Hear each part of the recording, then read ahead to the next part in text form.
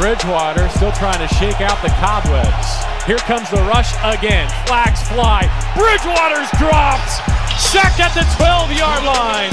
Back-to-back plays. The pass rush gets home. This time it's Michael Brockers.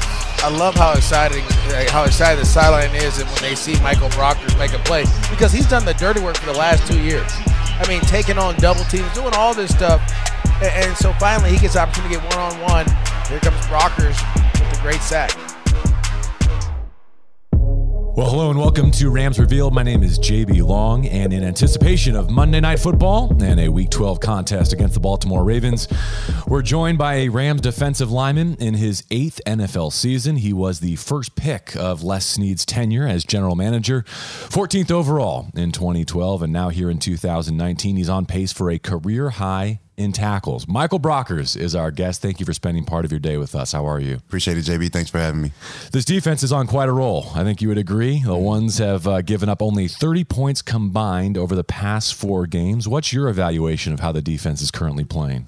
Just gelling really nicely. With the addition of Jalen being on the corner, having him lock up one side of the field and having everybody else kind of maintain the other wide receivers, defensive line. We're hitting blocks up front. Make sure we stop the run, so we can get them in a passing situation. So I think everybody's just doing their job on the defensive side of the ball.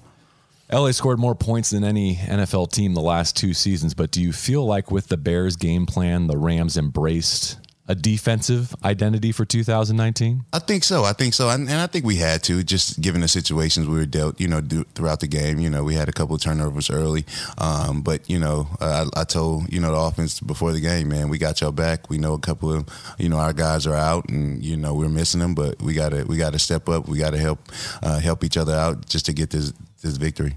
Before we continue on the defense, real quick, some perspective on the offensive line. Mm-hmm. And you practice against them. I know you're not going full speed like you would in a training camp situation, but Did you know that retooled group would be capable of what they did? Well, it's funny you say that because, I practiced some of the guys, were on practice squad and, we practice, they practice against us throughout the week. But I always call them. I always say, "Man, y'all tempo violating, or y'all going too hard."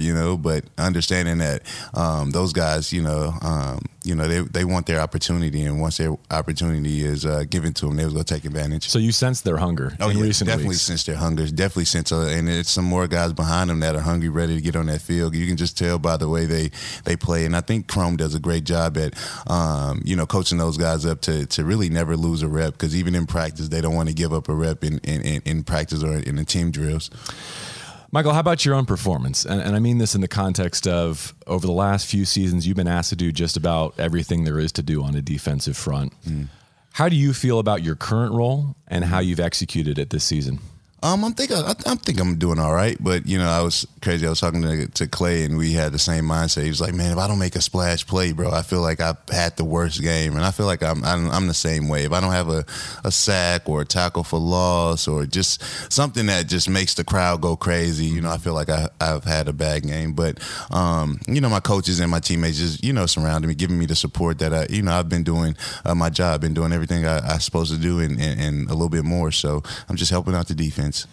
You've played alongside Aaron Donald for 6 seasons now, and I had a laugh when the Rams put out their latest viral clip of him doing a drill at what looks like 1.5 speed. Right. And your tweet comment was, he really started the drill the wrong way. You can delve into what you meant by that if you want, but my question for you is, do you ever wonder, in terms of those splash plays you're talking about, what if one of the greatest of all time wasn't playing next to you week after week? Right, true. It's crazy. It's crazy to think like that if he wasn't, but the fact that he is, and even going through film and tape, understanding that, okay, on this play, I got AD next to me. That ain't gonna work. Just going through your mind, you can think like that, oh man, that ain't gonna work because AD gonna shut that down. It's a different mindset you have to have when you have such a special player next to you. Mm.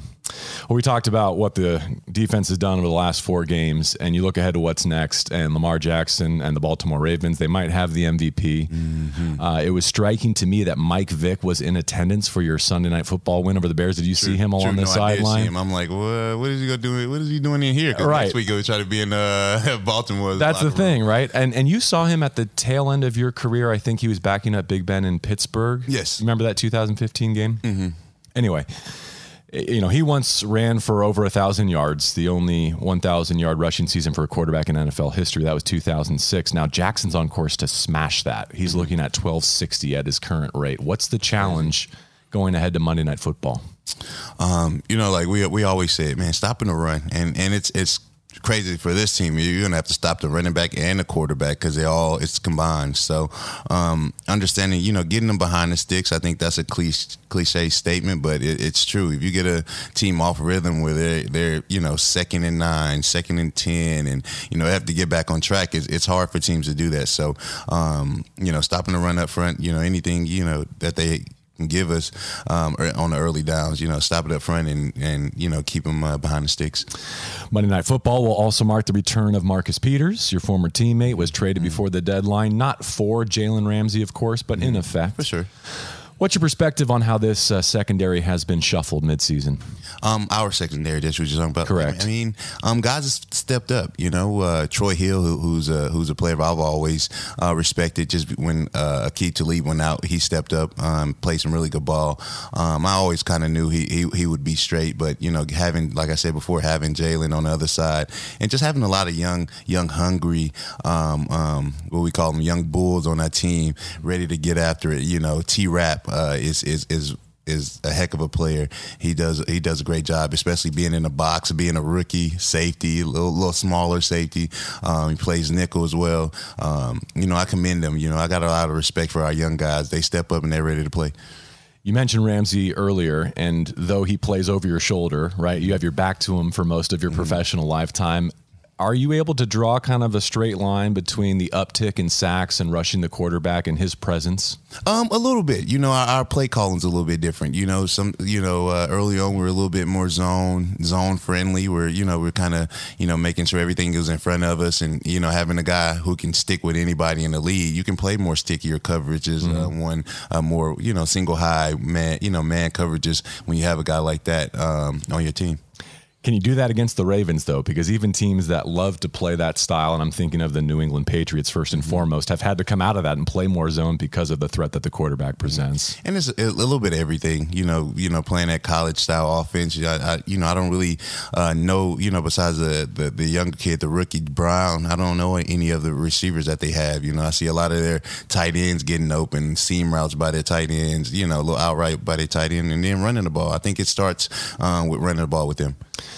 Last year, Monday Night Football against the Chiefs was a completely unique set of circumstances, and many of them were tragic. And so I don't think there's a parallel necessarily to last year, but I do want you to reflect on your memories of that moment in time in your life, your professional football career, and what it was to get that win at the Coliseum against the Chiefs.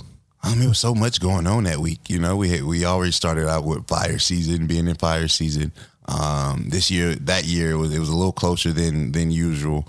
Then we have the shooting, so we're dealing with that. We're kind of trying to mourn with that, and we're trying to practice. We can't practice because of the smog. We're moving places, and it really, we had to kind of calm down and take it back to kind of what we do on away games. We kind of focus on each other. We knew it was a home game, but we felt like it was a away game just with all the movement and stuff. We were supposed to be in Mexico. We ended up coming back from Mexico, coming back from Colorado, and coming back here. So it was just a lot. We just had to kind of settle down. It was a lot going on, settle down, focus really on ourselves. We had a good team coming in here, focus on the game plan and just execute as much as possible. And then just going to the game, it was crazy. For me, it wasn't even, I couldn't even focus on how intense the game was because I was thinking about, dang, they have 50 points. They put 50 points on our head. You know what I'm saying? So that's the whole thing. I'm like, how do we stop them? How do we get better? I'm going to the sideline every time, like looking at the, play call, like, hey, what do we got to do to, get better? And then, you kind of peek up at the scoreboard. They yell, and then, we're like, okay, offense score, we got to stop them. Then they score. You're like, oh my God, it's like it's something has to, something has to stop. We have to get a break, here later. So then we get some touchdowns, and we're like, okay, we're up. We got defensive touchdown. Usually that seals the game. They get a defensive touchdown. You're like, oh man, we back in it. Like, not again.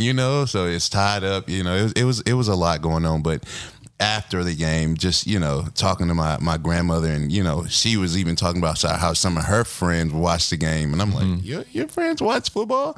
She's like, yes, honey, they watch football. They enjoyed the game. They loved it. And just, you know, hearing that from her and just understanding, like, man, this game hit deeper than, you know, what it usually does. You know, a lot of people who usually don't watch football is watching this game or watch the game. So, that really just it drove it home for me, you know, just understanding that, you know, football is a America sport, man, and they can't deny it at all, man. At the end of the day, if you look back at any tragedy or anything, you know, the NFL supports, you know, they take it back to football. Take it back to football. Very well said. And I hope we never have to replicate it for all those reasons that you said. But if nothing else, would be great to see that kind of environment again to support the Rams Monday Night Football against the Ravens. And I think you would agree, Brock, it'd be a shame for this roster to miss the postseason. I mean, it feels like a group that has the potential to go deep, but we know the window is tight right now. What do you sense about your chances and how important it is to you at this stage of your career to play into January again? You don't want to be playing for anything. You know, you don't want to be not playing for anything. You don't want to not be playing for anything. You know, you want to go to the playoffs. You want to have something to strive for, because I've been in those seasons where you kind of know you're out mathematically. Playing for pride seasons in December. For pride seasons. That's not fun. It's not fun. Even though you have to do it and you play the game because you love it, it's not fun. But, you know, you try not to focus on it. As far as right now, we're 6-4. I don't know where we are in the standings. I'm not focused on it. I think it's a week by week basis, and we just got to win out. I think that has to be our focus. You know, we kind of dug ourselves in a little hole, so we just have to, in my opinion, just have to win out. I apologize in advance for the direction I'm about to take this, but it is a contract year for you, and this is a business. Sure. You're having a top 20 Pro Football Focus graded season, and we're happy for you and all that you've done in 2019. What does your ideal offseason look like? I don't know. Hopefully, you know, working out and get a surprise call from the Rams, and they want me back. But for the most part, just, you know, focusing on this year. I try not to focus on the contracts. I let the agents and the people who do the contracts worry about that, man. I just worry about the game. But what else do you want to accomplish in this game of football? I definitely want to win a Super Bowl. Definitely want to go to a Super Bowl and win it. My drive is different. You know, last year it was good to be there, kind of happy to be there, almost in a sense. And I just seen the different the mindset as a Patriots, because we were kind of happy and they were like business. Now I'm all business. You know what I'm saying? Yeah. I know what it takes to get there and be in that game and not let, you know, all the outward stuff, you know, kind of get to you, and just actually focus on that. It's still a game, because, you know, with all the distractions on Super Bowl, you know, it can kind of get to you, but definitely a mission, like, you know, going forward. In pursuit of that goal, how much longer are you willing to play? How much longer would you like to play? Man, I don't know, man. I don't know. Me and wifey have talked about it. She's like, let's see a 10 and then we'll talk, you know. So 10? I just told her, I told her we came to this agreement, like, let's get to 10, you know, get to double digits. That'll be a great milestone. And let's talk about it. Let's see, you know, where we're at, you know, financially. You know, how do we feel, you know, about, you know, moving forward? The kids are in school, you know, just, you know, think about it, you know, when it happens, not right now. Because you have expensive tastes, and I mean that in the most complimentary way. Yeah, you can say that. What about the family life? Can I tap into your parenting expertise for just a moment, since you brought it up? Father of 3, right? Father of 3. With a infant? 6 months. 6 months, yeah. Okay, so I'm about to have my second. How does life change when you go from one child to multiple children? It's the 2. It's okay, because it's like wife has one, you have one. When you get to 3 and you're outnumbered, that's when it's like, what is going on? Like, you know, like one kid is here, the other kid is, you know, over here. One is crying, and then you got the other one running around, so you have to keep your eye on that one. It's like, it's a lot. But if you manage it well, you know, we have help. You know, my wife has a nanny and stuff like that. I'm in the house here and there. So she has help, but it definitely is a lot. Have you always wanted a big family? Are there more to come? For me, I came from quite a big family. I was the oldest of 5. You know, my mom raised all 5 of us. So for me, I was kind of like, I'm kind of over the kids thing, because I kind of raised my brothers, you know. So, but talking to my wife, she was like, no, I want kids. And I'm like, okay, come on, let's do it. Let's have this little family. But love my kids, love my family. It's just, you know, a beautiful experience. How do you balance the personal and the professional? Because there are a lot of demands on your time from the summer all the way through whenever this season ends. Whatever I'm comfortable with, if I'm comfortable with doing something, I'll do it. If I'm not, I'll definitely voice it and choose to do it or not do it. In terms of like people asking you to do a podcast on a Monday afternoon before you go home for your day off. For sure. So whatever I'm comfortable with, I do, and whatever I'm not, I won't do. I'm glad you mentioned kind of raising your younger siblings because, well, a couple of things I've always appreciated about watching you go about your craft. First of all, you're like the ultimate tactician, whether it's before a game or at practice. Like you really seem to care about the small details that translate on the field. But secondly, you're a mentor and a teacher. Like I just see that in the way that you embrace your teammates. And I think Seabass is the most recent Ram to comment on that. All the things that you've done for him on and off the field to help him feel at home with the Rams and in the NFL. Does that stem from your upbringing? Is that something that you have always been conscious of doing, is kind of reaching out to younger teammates? I wouldn't say that. I think I had to kind of embrace his leadership role. Last year I was captain. I was kind of like, what do I do? But I caught myself always, getting in a situation where I have a young guy under my wing, trying to tell him something, give him a little tip here and there.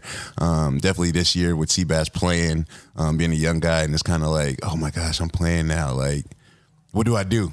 So it's like, I had to, give him little tips here and there, what we can do, what we can't do, because me and him work together on our side. So playing off each other, just having that, that camaraderie, that gel that we can just play off each other and just go. He's been doing a great job. He has been. Last thing before you get to your football weekend, we catch you at a great time in terms of the college football landscape. LSU number one in the country, set to finish with home games against Arkansas and A&M. Maybe on a collision course with Georgia in the SEC championship. Just want to give you a chance to shout out your alma mater. Yes, sir. LSU going all the way, man. We're going all the way, going to the playoffs, and we're gonna win out, man. We're looking unstoppable right now. Defense needs a little help, here and there, but they're running. Everybody's running, and on offense, they're blocking up front. They're getting the ball out, getting to the special playmakers, man. So we're doing a good job. Had a chance to cross paths with Ed Orgeron yet, by any chance? Not yet. I will though. All right. Well, your voice sounds almost as good as his on these podcast microphones. Don't do me like that. Thank you for stopping by Rams Revealed. Have a great Week 12 Monday Night Football against the Baltimore Ravens. Good luck against right now the front runner for the MVP, and have a phenomenal rest of your 2019 season. Appreciate it, JB. Thank you for having me. All right, Michael Brockers.